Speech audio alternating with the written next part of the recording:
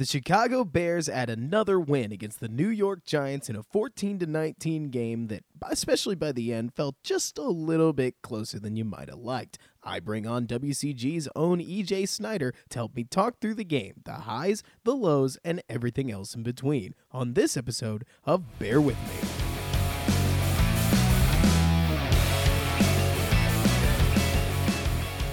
What's up, Bears fans, and welcome back to Bear With Me, a Chicago Bears podcast hosted by yours truly, Robert Schmitz, on this, the Windy City Gridiron Podcasting Network. And I am joined here today by EJ Snyder, the other Bears Over Beers co-host, which, of course, Jeff Berkus had joined us last week. And finally, we get to talk about another Bears win. And it's not against a backup quarterback this time. This time it's against Daniel Jones and the New York Giants, who fell to the Bears 14-19 in a game at home that, hey, look, the Bears won, and EJ and I will get into the thick of it. I'm sure we'll have some not so nice things to say and some positive things to say about the Bears. But EJ, more importantly, on this Sunday afternoon, how are you doing today? You know, Bears win is a Bears win. NFL wins are hard to come by. Doesn't really matter who they're against. I think we'll all agree that the Giants are a bottom feeder team in the NFL right now, but doesn't matter. If you lose to a bottom feeder team, everybody piles on, and you're supposed to beat those teams. The Bears did, and so I'm all right. No kidding. One thing that I thought was really funny about the game in general was I kept having these little moments where I would look at the game and I would say, oh boy, especially near the end. Let me be clear. When the Bears went from a 19-7 lead down to a 19-14 lead on one of the better throws I've seen Daniel Jones make, as well as a misplay by Eddie Jackson, but who knows? Maybe we'll get into that later. But so that goes down. The Bears, I think that was when they punted up. No, yes. So they punt on offense, goes back to Daniel Jones, and I remember saying to myself, goodness, if the Bears lose this game, that's really bad. And then almost immediately they closed up shop and forced the Giants off on 4th and 4, and we all shrugged our shoulders and said, oh, okay, it's over. And exactly like you're saying, for a Bears season that has just been a cavalcade, an avalanche of disappointments, this game buttoned itself up more the way that it was supposed to go than not. And at some point, you got to count your stars and say, I'll take that. I'll take that today. 5-6 is much better than 4-7. Yeah, I mean, again, nobody played great today on either side of the ball. The Giants certainly had more opportunities than they took advantage of. The Bears as well. There were some misplays in there. We'll talk about some of the strategy and the sort of game calling, which has been a naggy question mark throughout the year. But at the end of the day, Bears made more plays than the Giants. They did it at home. It's a nice day for football. They sewed up a win they should have had. I'm kind of happy, sad about it. I'm happy that they beat the Giants for sure.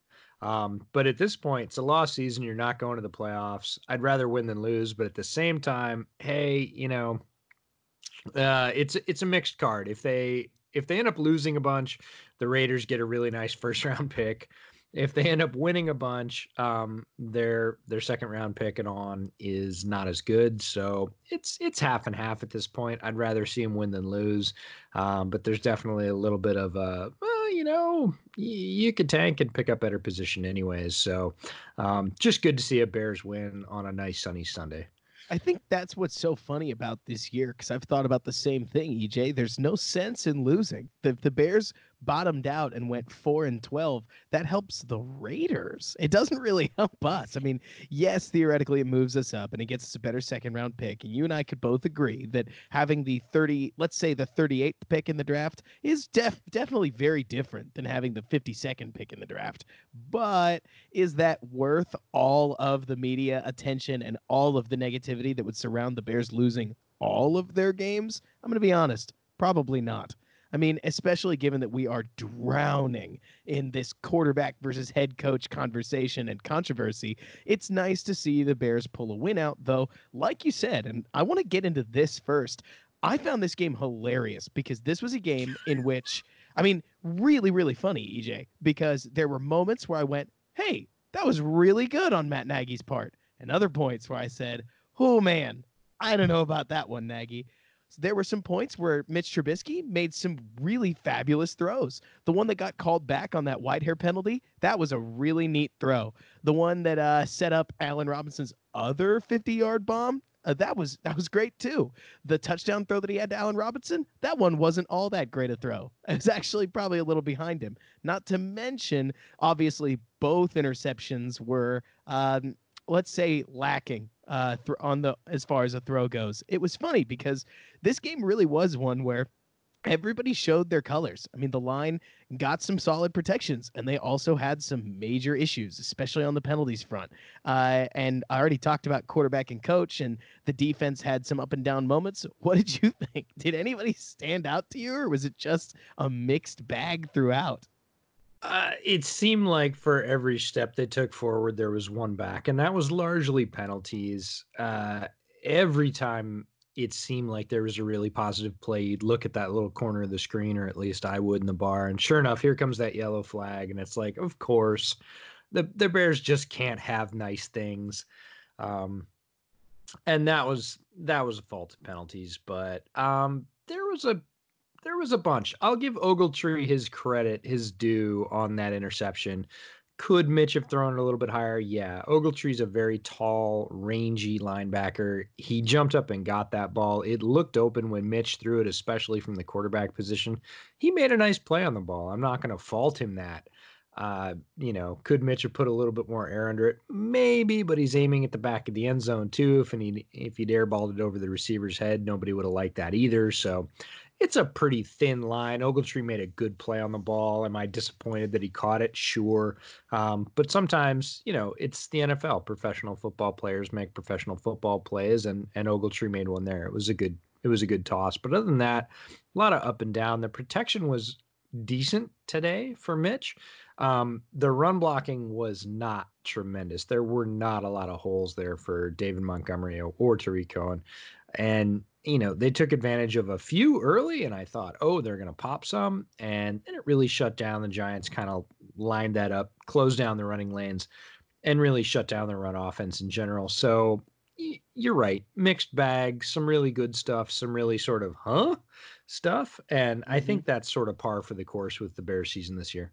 It really has been. I mean, the main throw that when it comes to questioning Mitch, if there was one, look, I'm not trying to nitpick. Of the two interceptions, the second one, I had to go back and rewatch to try to figure out what he might be trying to do.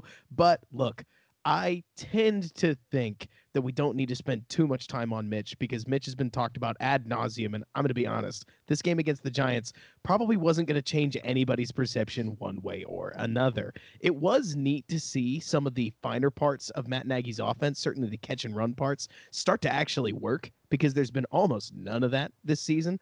Though I will say that on the penalties front, because you talked about this, oh my goodness, there's part of me that thinks that Matt Nagy and the whole Bears offense, frankly, was just broken down in that second half of the second quarter after that big play got taken off the board. It kind of looked like they didn't recover until the third quarter, which obviously not great, but hey, that's how it goes.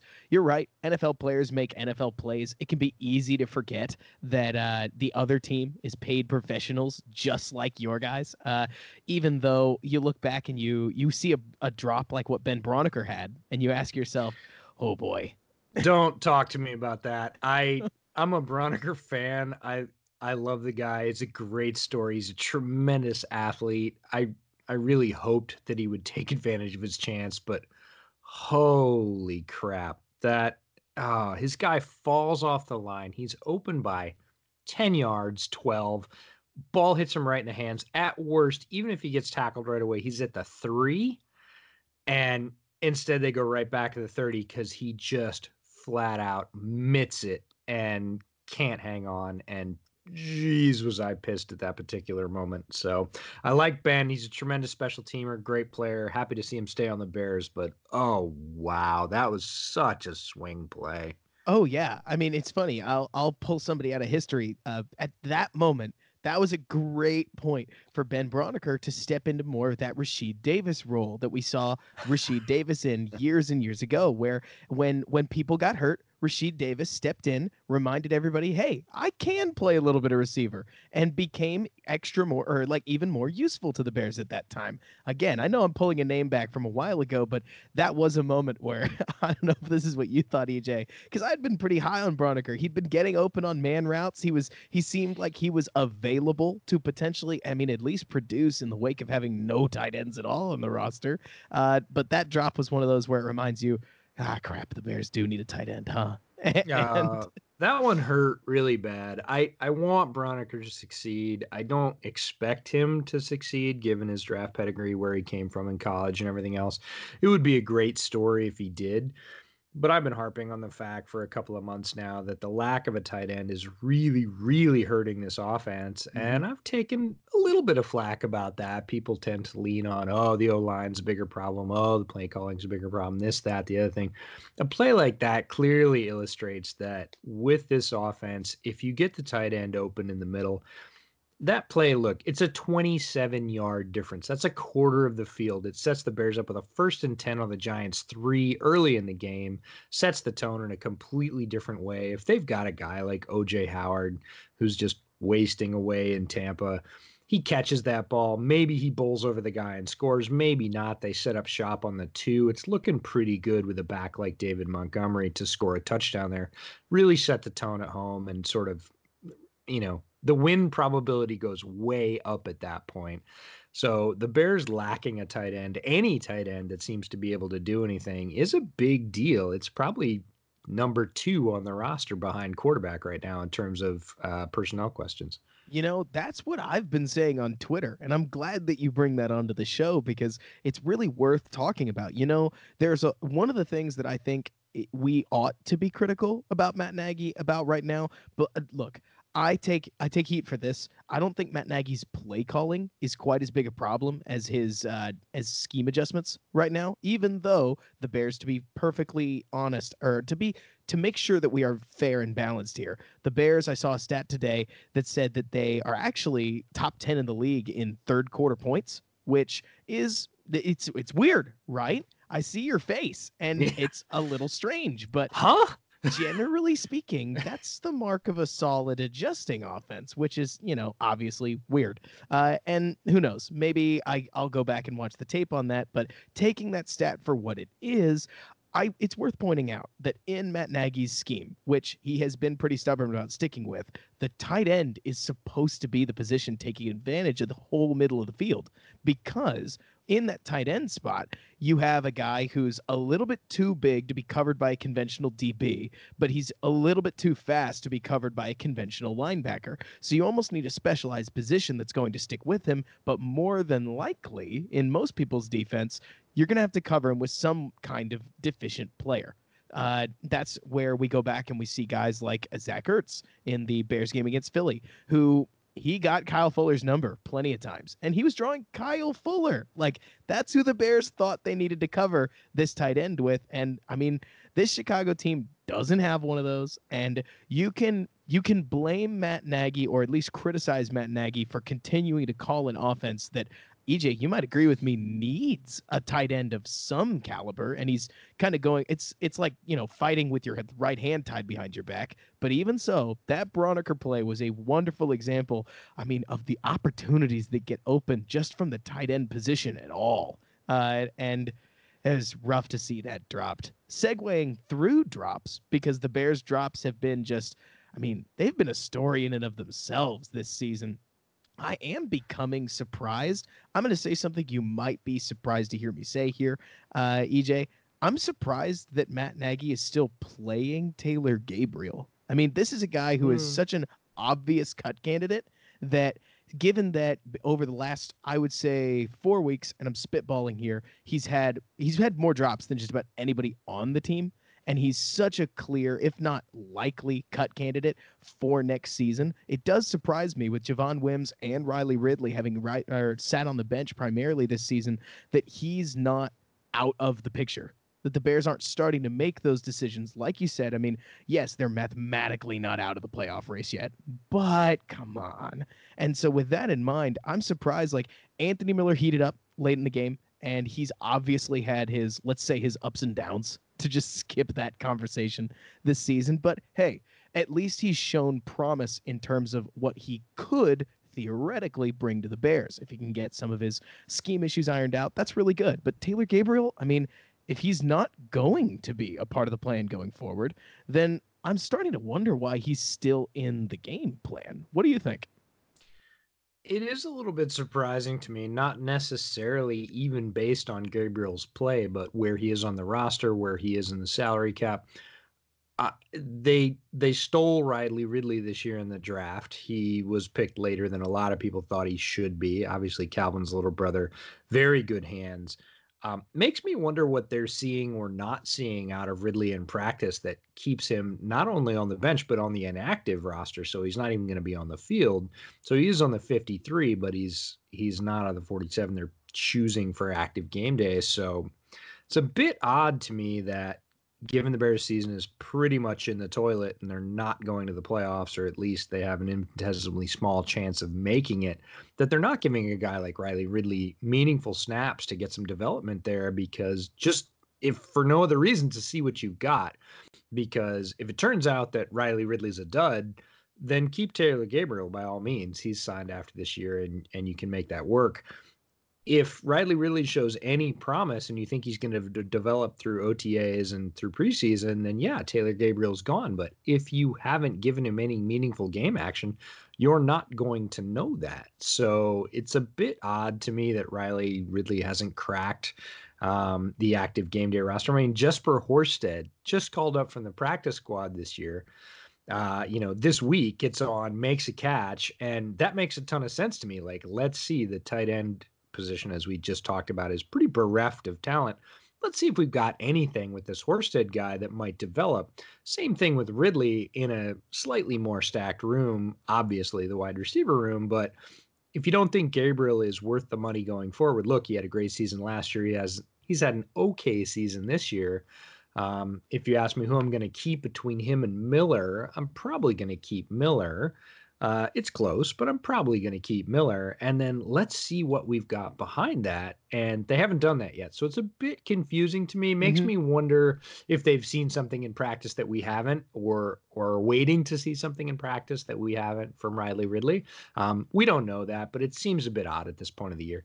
I agree with that. Look, I'm not trying to be some kind of table banger for like, let's turn the page, let's get to 2020 immediately. I understand that Taylor Gabriel played a really big role in the 2018 Bears, frankly. And yeah, that hasn't shown up in 2019. But to be honest, neither did 2018 Mitch Trubisky this year. So look, I get it. But at this point, the drops are certainly starting to. They've gone from, oh my goodness, I can't believe he dropped that, to, you got to be kidding me, Gabriel, you dropped that again. I know he had a nasty Lions drop, could have been a first down, wasn't. He had 2 against the Rams. He has another one today that I believe was over the yellow line, so to speak. But it's just been a different season in that regard. And I will ask you, did you have any thoughts on the defense before we jump into that? Defense looked, again, pretty solid today. They don't give up a ton of points. They're going against a very talented back in Saquon Barkley, who frankly looked a little bit off today. Had a drop in the passing game on a wide open sort of flare wheel route. Yeah, he could have picked up 20, 25 there pretty easily. Had a couple of nice spin moves, slipped a couple tackles, but you're going to get that with a guy like Saquon Barkley. You're not going to completely bottle him up. In general, I thought they did a really nice job of limiting him and putting the game back in Daniel Jones's lap. And he didn't really take advantage of it. I'm just looking at the stats now. It's funny when you watch the game live and then you go back and look at the stats. If I asked you who had more passing touchdowns today, who would you say? Jones or Trubisky? I can't answer that honestly because I'm also staring at the stats. But I agree. Trubisky seemed like he had more opportunities in the end zone. Yeah, and Jones comes out with 2 touchdowns, Mitch with 1. More completions, Trubisky by only 4. 25 to 21, and Jones was more efficient. Well, not exactly. 21 of 36 versus 25 of 41. So really similar percentage, but Mitch ends up with a lot more yards, 278 versus 150. Of course, Mitch picks up the 2 picks. Not great, but geez, how about Broniker with that tip ball? We forgot to talk about that with Broniker. Oh Oh no. my God. It's not volleyball, right? You don't pop that thing up like a setter and hope a hitter comes to get it. You knock it down or you catch it. So that was not great. But if you look at the line, it's a little bit different in terms of yardage, but it's really not that different in terms of effectiveness. So neither quarterback played great. But on the defense, there were a couple things that stood out. They played Saquon Barkley really well. They put the game back in Daniel Jones' lap. Prince Amukamara had a really rough day, Yes. and I've been kind of, everybody's like, oh no, the Bears are set at corner, and I'm like, not exactly, not at boundary corner. Prince Amukamara is not the answer outside. He's a guy that you pay when you don't have anybody else there. Another thing that makes it really interesting that a guy like Duke Shelley is not getting meaningful reps right now, again, to see what you've got, to see if that's a meaningful player in the secondary going forward. Linebackers played pretty well. They got beat a couple times. They also got away with a few. Nick Kwiatkowski got a play in pass coverage, which, made me sit up and almost cheer at the bar, because what the hell's happening if Nick Kwiatkowski makes a play in pass coverage? Roquan Smith was right there on a couple. So generally, I think, again, they played well enough to win, which is a thing in the NFL, regardless if it's the Giants or not. So defense I wouldn't see as the larger problem today. They definitely got their hand showed on a couple of issues that they have. Mukamara's one. Haha Clinton Dix played really well today. Yes, he did. That's a thing to bring up, is he's played pretty solidly all season. He was in the mix today like Eddie Jackson was against the Rams. Eddie Jackson had his day against the Rams. Haha Clinton Dix had his day today. Something's going on with Eddie Jackson to be, in my opinion anyways, and I think a lot of it has to do with usage, both him and Prince Mukamura.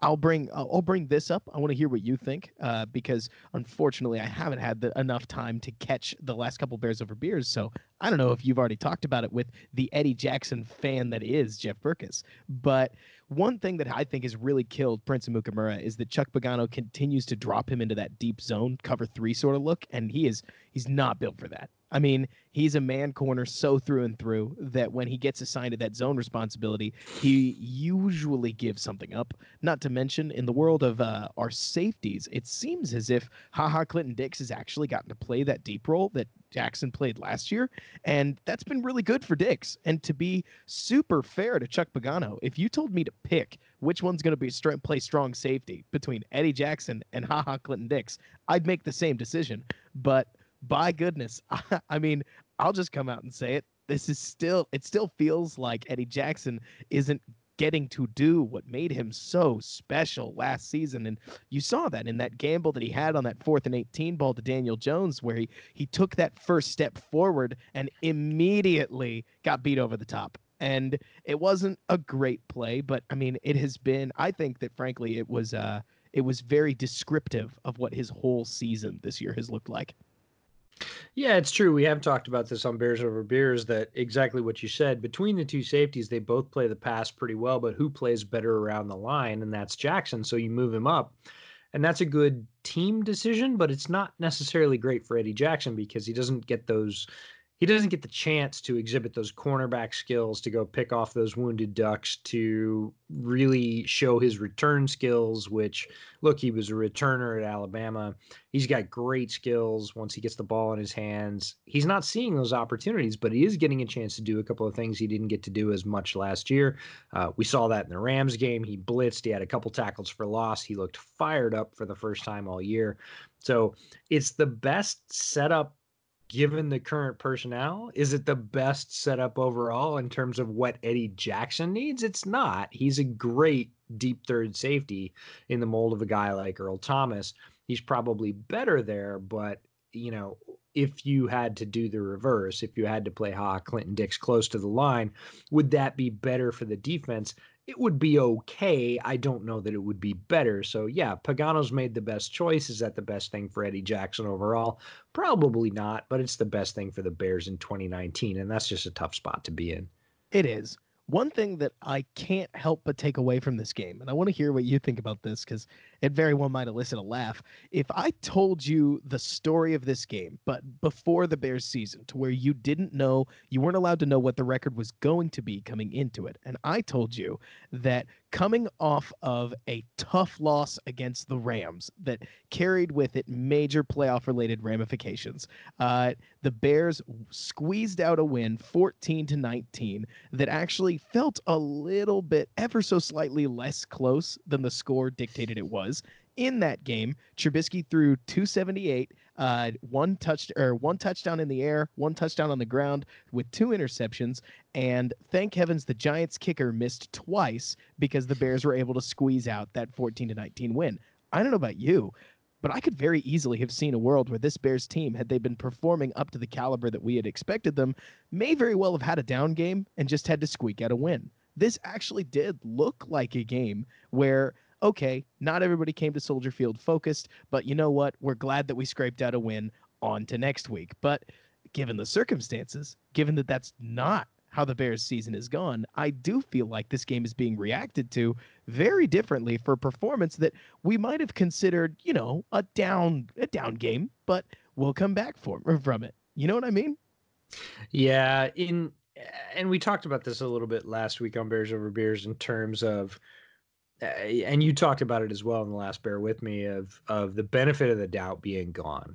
If you're not creating those good plays, if you're not regularly stacking wins, if you're not making good decisions, regardless of how they turn out, if you're making decisions that people question all the time, this thing starts to snowball. And it's certainly snowballed with Nagy and Trubisky and really the whole offense, a little bit of the whole team. They're not going to get any breaks. So you're absolutely right. If this performance had come in a year where they were rolling and they'd squeaked out a win at home and everybody kind of wiped their brow and said, phew, we got away from a bad team at home. The other kicker screwed up for once. Pinheiro looked really solid.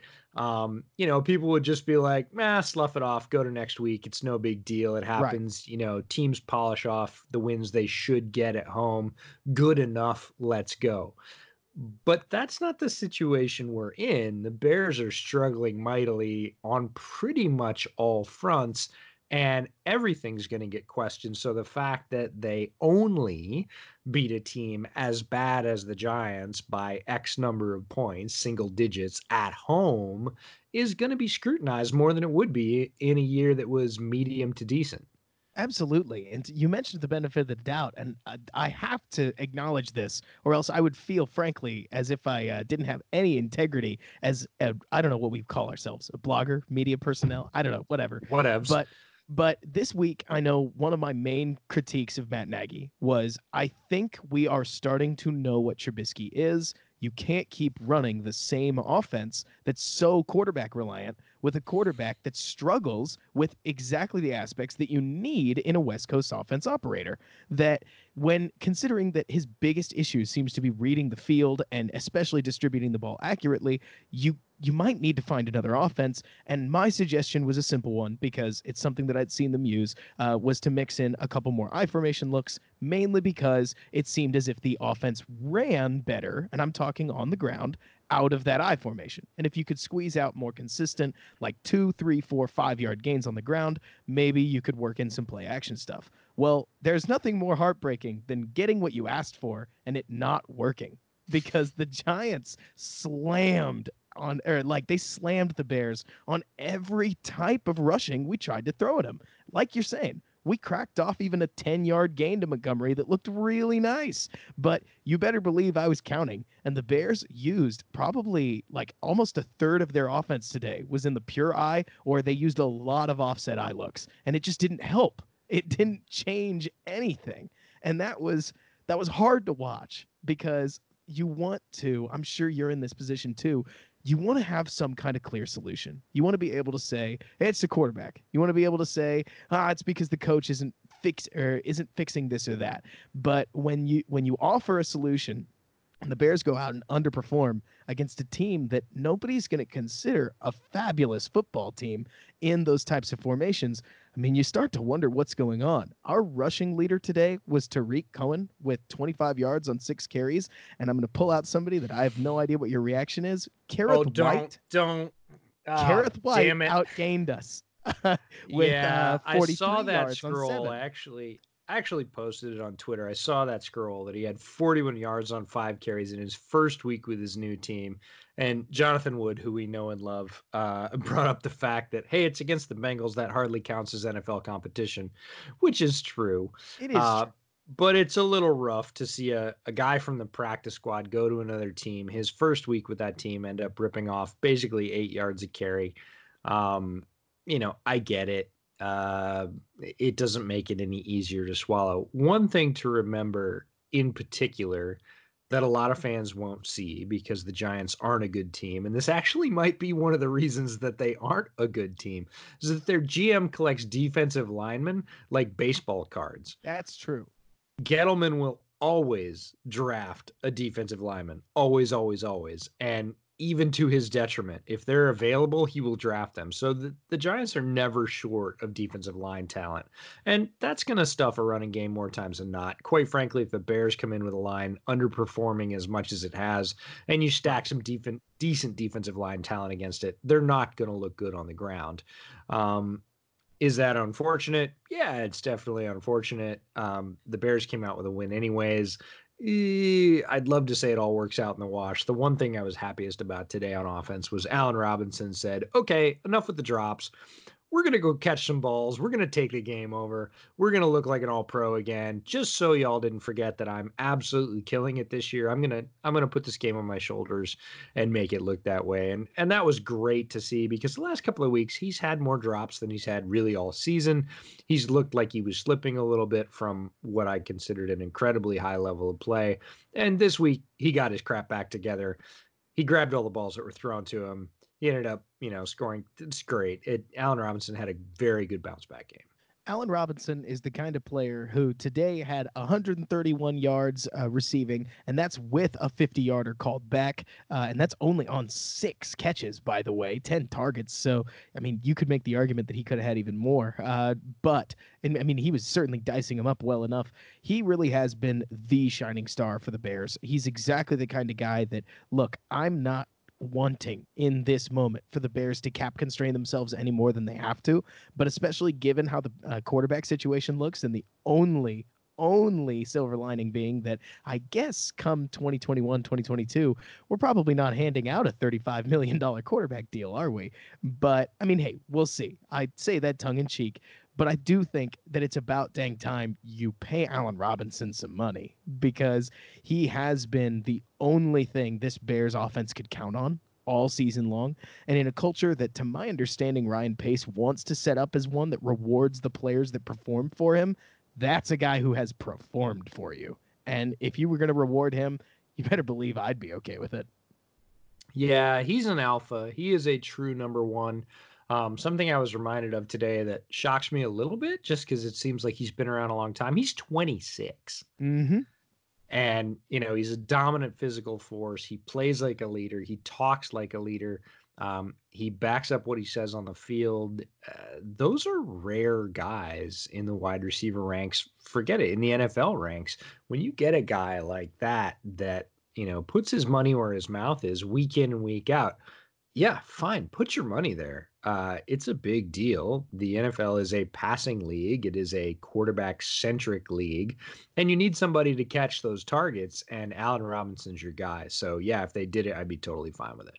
Another player that I think is worth mentioning, because I thought he had a really solid game today, and frankly has had a better season than I think Bears fans have really noticed, because you don't think about your punter much, but Pat O'Donnell delivered, which was a little strange because certainly he was one of the more curious extensions of the offseason. I know there were plenty of people, including myself, that were a little torn on how to feel about handing out that kind of money to a position that's generally considered fairly replaceable. But Pat O'Donnell had one punt that I remember, he just destroyed the ball. That was the one after the classic Nagy field flip thing where he leaves his offense out on a play where there's no way the offense is going for it, right? Well, they didn't. And Pat banged that thing down to the 5-yard line. He had another one that landed on the 2. He had, I believe, another one inside the 5, or at least inside the 10. I mean, he punted well today. And no, that doesn't add you like, one win a season in the world of like baseball style war, but it was helpful that in a game where the Bears punted more than we probably would have liked, that our punts were able to push Daniel Jones in a position where he and his offense had to actually create something instead of just catching a break. Yeah, they made him earn it, and your point is valid. Good old Mega Punt is one of the few guys I can think of that has performed much better, like markedly better after a big money extension. And yes, I say tongue in cheek big money because it's a punter, but he got paid in the offseason. And usually when guys get paid and they are secure, they tend to slack off. That contract year is really the year that they go off. Wasn't the case for him. And this year, yes, he has been quietly excellent as a punter for the Bears. And quite frankly, the Bears need him more than ever because the offense is not producing. Therefore, the field position game is even more important. And he has not shirked that responsibility at all. More times than not, he has dropped consistently decent both field position and distance punts. That's a thing. Yes, it is. Now, we are nearing the end of our time, so I guess we'll take a quick look forward, very, very quick look forward. Are there any thoughts after this game that you have about the Lions game, as far as who to watch for? Is there any performance that you want to see, any changes that come to mind? And of course, this is right after the game, so it is, I will say, let's call it the most fluid time for analysis because we don't have all 22 that we need to make concrete takes of any kind. But here we are on another short week. It looks like we very well be facing Jeff Driscoll again, though I don't know anything, who I believe just lost to the Washington, which should, that should tell you. Yeah, that's a bad thing. That's not great. To lose to the Redskins right now is pretty rough. It would be equivalent to losing to the Giants. A bit sorry to say that both of those teams are in the NFC East. Sounds like Stafford may get shut down. Sounds like the first little hedging started coming out of Detroit today that, hey, his injury might be serious enough and the Lions really aren't contending. So those are the kind of reports that start to sort of soften the field for, hey, we're going to shut Matt Stafford down for the year. I'm not saying it's going to happen. What I am saying is I wouldn't be surprised if it does. That means Jeff Driscoll, the Bears have a pretty good book on Driscoll. They just played him a couple of weeks ago. I don't know if Kerryon Johnson's going to be back. If he is, again, the Bears' plan is very, very similar. Shut down Johnson. Don't let him take over the game. Don't let him dictate down and distance in terms of yardage. Put the ball back in Driscoll's hands, and then really go after Kenny Golladay as a big play threat and lock him down with pretty much double on most plays because none of the other Lions receivers are really a huge threat. If they can manage that, they've got a pretty good chance at victory because the Lions are, I don't want to say toothless, but they're not killing people right now, and they're not a well-balanced team. So if the Bears can do those two things, they've got a pretty good plan for victory. That's one thing that I think is a little hard to remember about the Giants this year. Or, well, not the Giants, the Lions this year. They are a team that, especially after they traded Quandre Diggs, that lost a lot of its defensive swagger. I think that's the guy who got traded. You probably remember the name better. Yep. Perfect. No. Glad I got that right. Thank you, Brain. He's a UDFA. Gosh, he's solid player, really solid player. But so they put a ton of their weight this year on Matt Stafford, and to think that, of course, right before the Bears game, probably one of the more innocuous injury reports, surprising injury reports that I just about heard that week, that Stafford wasn't playing, comes out, and now weeks later it looks like he may not play again this year. That's obviously a massive blow to the Lions. And hey, I'll be honest, I'll take any win we can get because this Bears team is, I think, at this point, just they need to remember how to win. Which is obviously a hoity-toity coach speak way of saying, I think the Bears need to just not go on some massive losing streak. And it almost doesn't matter how they do it anymore. If they ran like a run and shoot offense and Mitch had 125 passing yards, but 250 rushing yards, not going to happen, but I just wouldn't care anymore. I mean, there's a point where Matt Nagy needs to remind this team that he is in charge and that this thing isn't going to get out of control. And even just evening that record at 6-6, Jeff Driscoll or not, that feels a lot better than 4-8, 5-7, tons of the other records that you could be in the NFL, of course, before you host one of the more offensively like firepowerful teams in the NFL in the Dallas Cowboys.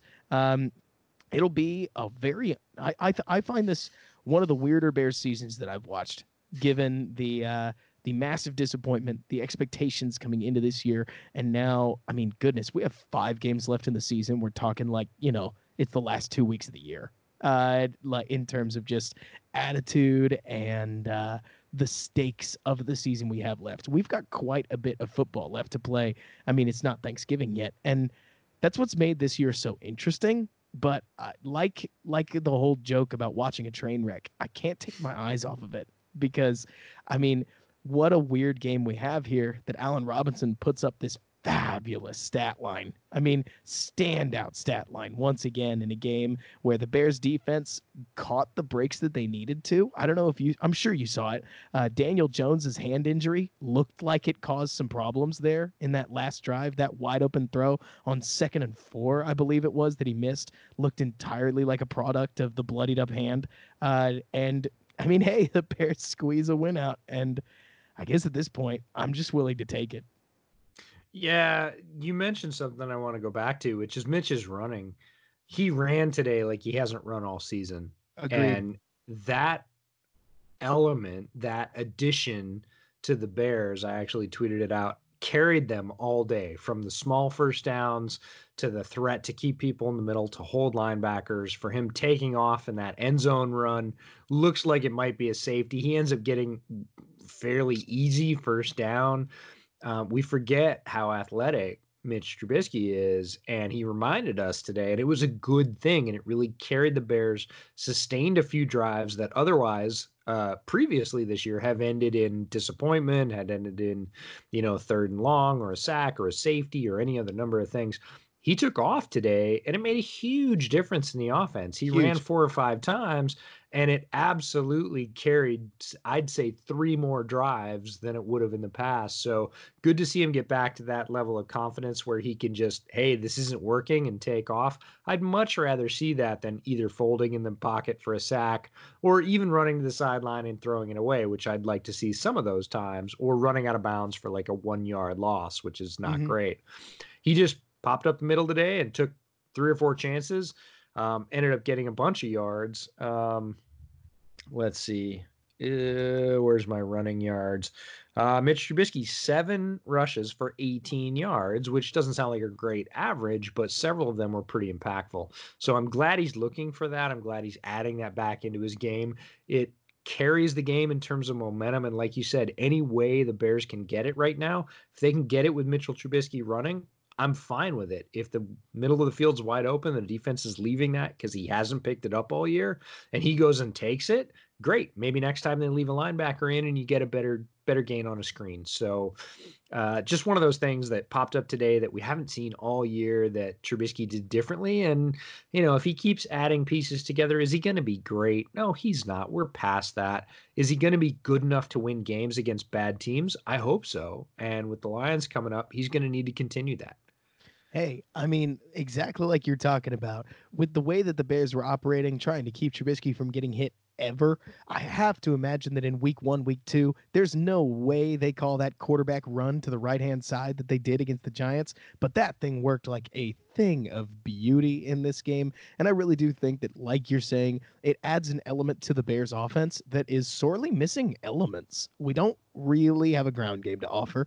We don't really have reliable throwing to offer. So at least if we can get the quarterback moving, we can make a lot work with that. today certainly did look like the that Mitch Trubisky's injury, that hip pointer, seemed to be affecting him ever so slightly. Mhm. Maybe I'm crazy here, but there was a rollout play I remember that was defended on a high low where when he planted and started to run, I distinctly noticed that that wasn't near as fast as he's normally able to get up and go. But No, he took that sack early in the game though, where he came up hobbling, and I you're thought, right. oh, that's the one. Like he got folded down as he twisted down going to the right hand side, which is where that hip pointer is supposed to be. And I thought, oh, and he came up, he sort of held his hand up, he limped a little bit, he put his hand on it. I thought, oh, that's just not great early in the game. And Chase Daniel started warming up Yes, he did. immediately.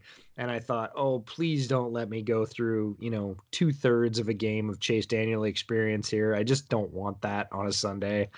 Anyways, Trubisky toughed it out. Another credit to him. Said, I'm going to shake that off. I'm going to play well. Continued to be effective throughout the game, effective enough for Nagy and the Bears to leave him in the game, and that was a good thing overall. Turns out they get a win out of it, but yeah, it's still there for everybody that said Trubisky wasn't injured last week. I would have you go back and look at A, the all 22, and B, that sack early in the Giants game, and it definitely shows that he's not quite right.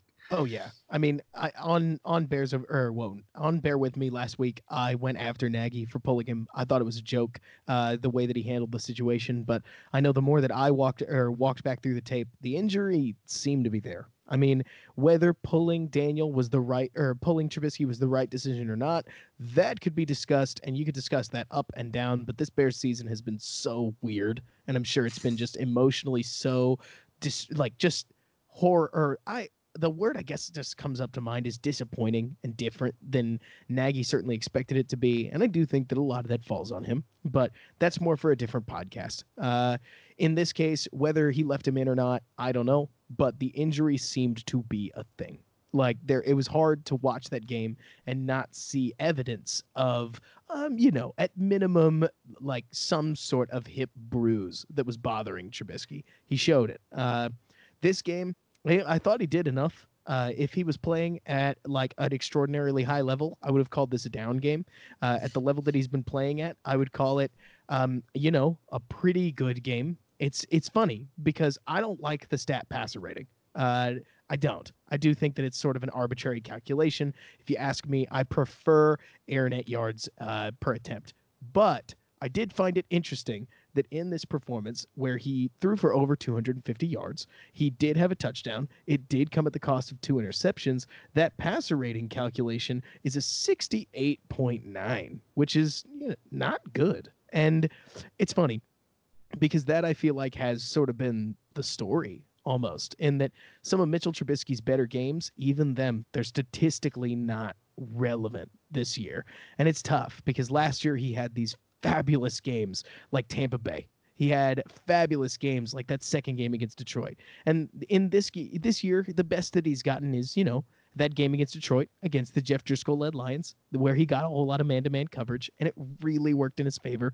But I really am curious to see over these next 5 games what we're going to see out of Trubisky, how much help Matt Nagy isn't going to offer him, what that's going to look like. Can the rest of the team kind of pick up what they're doing, like the drops, the penalties, the blown blocks here and there, like the run blocking in general? I mean, there's a lot to not like on this offensive side of the ball.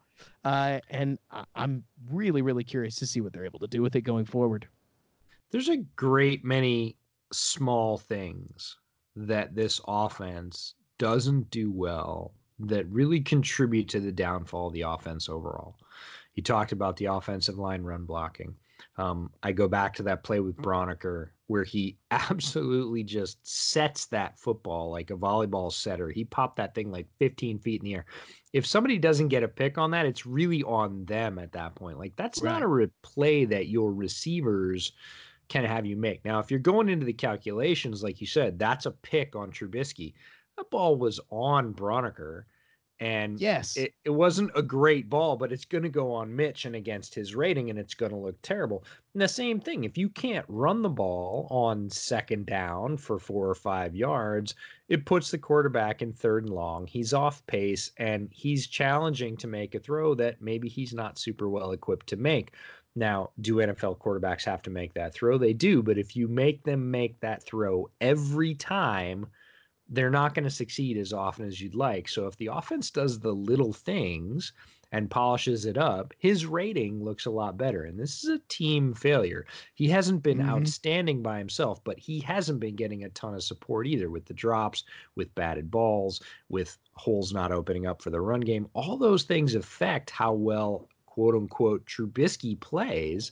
I'm not saying Trubisky has played great. He hasn't. He's been in the bottom, I'd say, fifth of the league in terms of quarterbacking. Right. But look, if the rest of the team, it's still a team game. And if the team doesn't hold you up, you're not going to succeed on a regular basis. You will occasionally, but that's not good enough in the NFL. That's something I think is worth just stating and then restating. If you asked me right now, is Mitch Trubisky playing well? I would tell you straight up, no. Could Mitch Trubisky be supported better? Absolutely. If Mitchell Trubisky was supported better, do I think he'd be playing better? I'd tell you statistically, probably. But in the world of actual quarterbacking performance, I'm not so sure. A lot of his issues have been, if you will, on him, if that makes sense. Ball placement problems, field reading problems, the lack of running game. But again, different podcast and probably, frankly, been discussed ad nauseum. The sequence that I think, I'm not going to say it's defined this Bears season, but if there was one that you would point at and say that is what's wrong with this offense, it was that late drive where I believe Trubisky completed a quick pass, maybe it was a run that got us to about 2nd and 1. And from there, we took a snap and we handed it off in the offset I formation, and we lost a yard on the ground. Now we're looking at third and a longer one, maybe 3rd and 2. And the Bears took a shotgun snap, handed it off their running back, and he got jammed at the line again. Now it's 4th down. I mean, 2 downs that are supposed to be extremely advantageous to the offense. And we tried to give anything to the running game in 2 totally different styles of blocking, more than likely, and we couldn't get a yard. That to me has to be, because then the announcers, of course, came over and they mentioned that the Bears are now a harrowing 6-15 in those 3rd and 1 situations, which is outstandingly bad. I mean, that is shockingly bad. That has been a story that I know tons of Bears fans have talked to me about. It's hard to ignore at this point that when Trubisky does need some help, regardless of how well he's played, in the world of it's a team game, this is a team offense that creates a team effort. Like I kind of said on Twitter today, it takes a village to struggle this much on offense. And the Bears running game has been so unbelievably unreliable, if not reliably bad, that I can't imagine that sits well with the team overall, let alone our young quarterback's confidence. Yeah, I retweeted something on Twitter today that was Greg Cosell looking at what Kyle Shanahan does with the 49ers offense. And it's all little things. And he posted a great play where Deebo Samuel, the wide receiver, motions into the backfield. The defense reacts to that. He's in an offset beside the quarterback, almost a pistol formation. And they've got their fullback in the slot. And everybody thinks, okay, they're going to give the little pitch sweep to Deebo Samuel here, and their fullback's going to block. And the defense reacts that way. Well, it turns out the fullback is not the primary blocker. He turns out to be the primary receiver. So he puts his hands on his guy and then just pivots the other way. And because his guy was lighting into him saying, hey, I'm going to oppose you because I know they're going to pitch to Samuel and you're out here as a blocker, everybody dives in and their fullback's open by 5 yards. And it's a quick little 5-6 yard slip pass that goes for 12 yards. That's all from formation. That's all from motion. It's all from setup and tendency and telling the defense, we're going to show you this. Oh, nope, we're going to do this. And setting them up that way. And the Bears offense does so little of that, so few of those little things to put their players in advantageous positions that really put the defense off stride. The defense can play lazily against the Bears and still cover most of the field because the defense, it's not getting fooled by any of what Matt Nagy's offense is doing for the most part. Nagy's not doing a great service to the players he has on the field by setting them up with situations like that and saying, oh, it looks like this, but we're going to do that. It's much more predictable than that. And the end result is those things stack. And then you get things like penalties on top of that or poor execution, even when the call is decent. And what you get is the 2019 Bears season. And I mean, goodness, I know so many people I've talked about and I've heard so much about and I've watched so much of Kyle Shanahan's 49ers. It is night and day what he's able to do there. And don't get me wrong, you could easily point out and say, I mean, hey, that fullback we're talking about is Kyle Juszczyk, and he's one of the best in the league. Totally. But he's in position to succeed, exactly like you talked about. I mean, don't get me wrong. Execution issues have plagued the Bears. No coach draws up a drop. But like you're talking about, I think it's always a mark of a team that's struggling. When you look at the team and you say, if everything doesn't go perfectly, we're going to fail.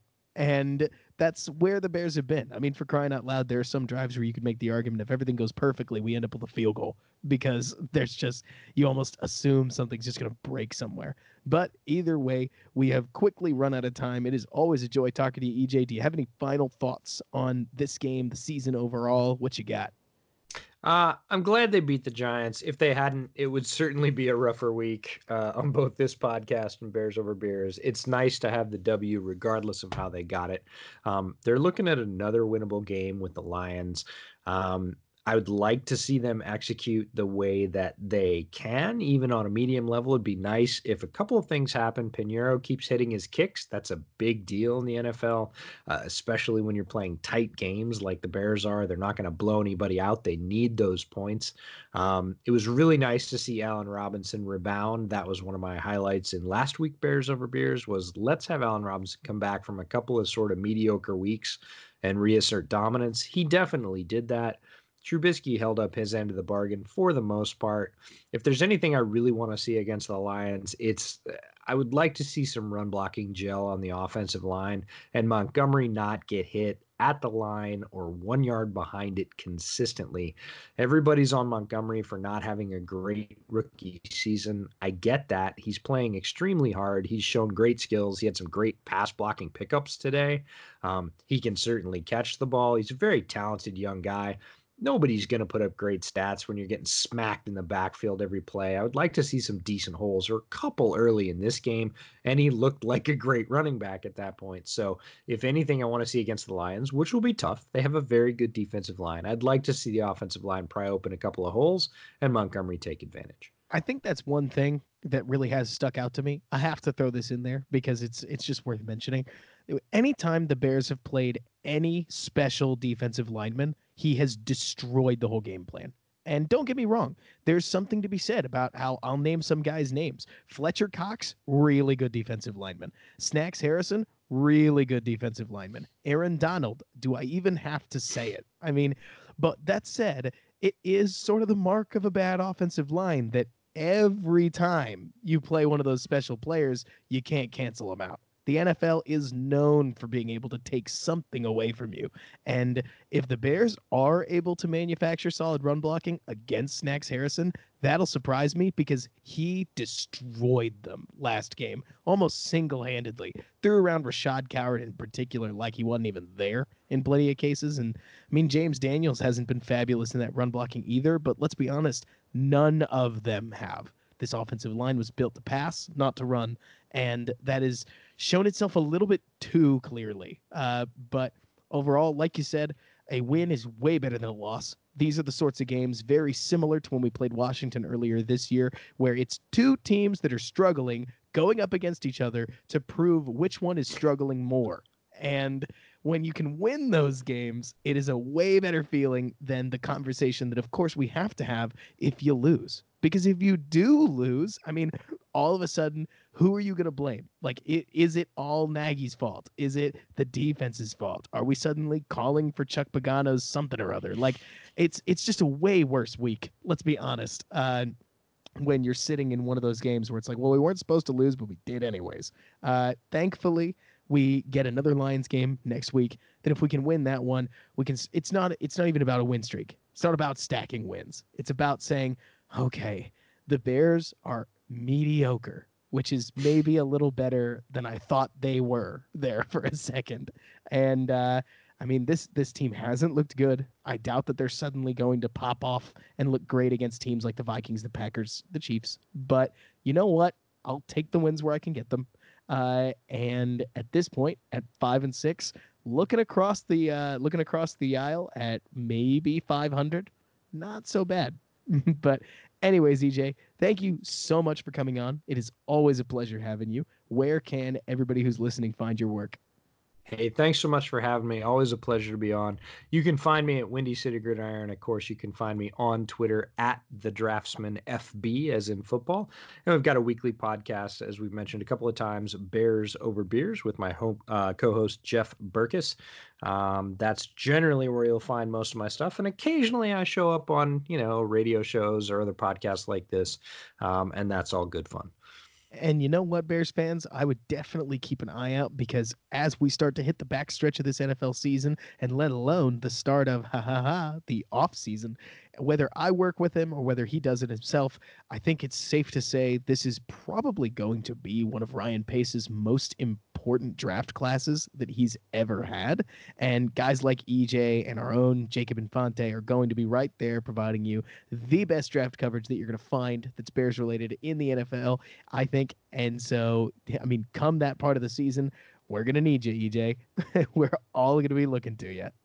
Well, we'll be here. Every draft is important, but you're right. This one could have a few more critical components. We'll see how the quarterback conversation in general in Chicago shakes out. I certainly don't think Trubisky is the primary answer going into 2020. And if that's the case, who knows? I might just take a year off football. But no, happy to provide that with guys like Jacob and many other great draft contributors on Twitter. But we'll see what Pace does. He's been above average in the draft, and he's going to need to be again this year. Heck yeah. Well, thanks again for coming on, EJ. Pleasure having you. Yeah, anytime. And that, Bears fans, is all I've got for you today. I hope you enjoyed the show. I know I certainly enjoyed talking about a Bears win, much more than a Bears loss. If you like what I have to say, feel free to follow me on Twitter at Robert K. Schmitz. That's RobertKSchmitz. And also you can find plenty of my work at Windy City Gridiron or YouTube, where I often try to put out some kind of film analytical breakdown on a week-to-week basis that'll have something to do with the game that just happened. Thank you so much for listening, and until next time, bear down, and thanks so much for bearing with me.